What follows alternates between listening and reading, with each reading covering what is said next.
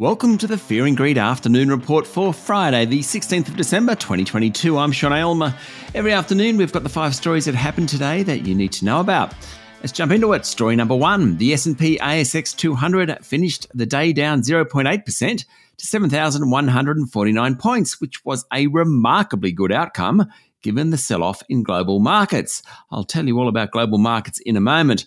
Locally, it was rising iron ore prices, which hit a new 6-month high, that supported the bourse, as did the energy and industrials. But utilities were sold off along with technology and healthcare stocks. They're the ones that are interest rate sensitive. Among the large caps, CSL was down 2%, while National Australia Bank, ANZ, Macquarie Group and industrial property giant Goodman all fell by more than 1%. Rio Tinto was up 1.3%, while Woolworths, Coles and Woodside Energy all ended in the black. Story number 2, global equity markets tumbled over the past 24 hours as global central banks lifted interest rates, ramping up commentary saying there are more rises in the offing. Overnight, the European Central Bank slowed the pace of its policy tightening, lifting rates by 50 basis points, but President Christine Lagarde said rates would have to rise significantly next year to cool inflation. The Bank of England also lifted interest rates to their highest level in 14 years. That's 9 increases in a row in the UK. Earlier in the week, the US Federal Reserve increased rates by 50 basis points also. By the time overseas bourses had closed this morning, the S&P 500 had dropped 2.5% to its lowest level in more than a month. The tech-heavy Nasdaq had lost more than 3%, while the European Stoxx 600, which measures the top 600 stocks in that region, had tumbled by 2.85%. Story number 3. It's been a bit of a horror 24 hours for the Aussie dollar. After pushing beyond 68.5 US cents a couple of days ago, which was the 3-month high, it tumbled back below 67 US cents today before recovering just a touch.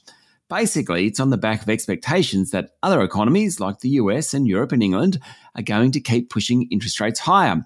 And in the short term at least, higher rates in other economies look more attractive to global investors than Australia. Hence, they sell Aussie dollar denominated assets and buy into the US and other currencies, and the casualty is the local unit.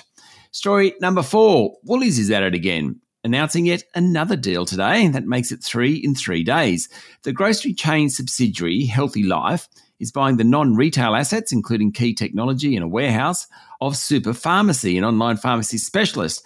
Okay, it's not huge. It's less than $20 million. But it does come the day after Woolies spent $586 million buying a pet product retailer, and 2 days after it sold down its interest in pubs and gaming group Endeavour. Earlier in the year, Woolworths lost in its bid to buy Australian Pharmaceutical Industries, which is now owned by Wesfarmers. Today's purchase kind of goes some small way towards addressing that. And story number 5, as is customary at this time of year, and over the next 6 weeks, in fact, the debate about whether Australia Day should be held on January 26 is happening. Early today, opposition immigration spokesperson Dan Tehan said new citizens were being told that January 26 is no more special than any other day of the week. He said that was evidence that the government is laying the groundwork to abolish Australia Day, or at least abolish it on January 26. It forced the Prime Minister, Anthony Albanese, to come out and say he supports Australia Day and there'll be no change. I reckon we're going to hear a lot of similar stories over the next 6 weeks or so.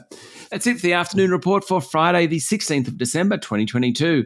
Michael Thompson, Adam Lang and I will be back tomorrow morning with a weekend edition of Fear and Greed. I'm Sean Aylmer. Enjoy your evening.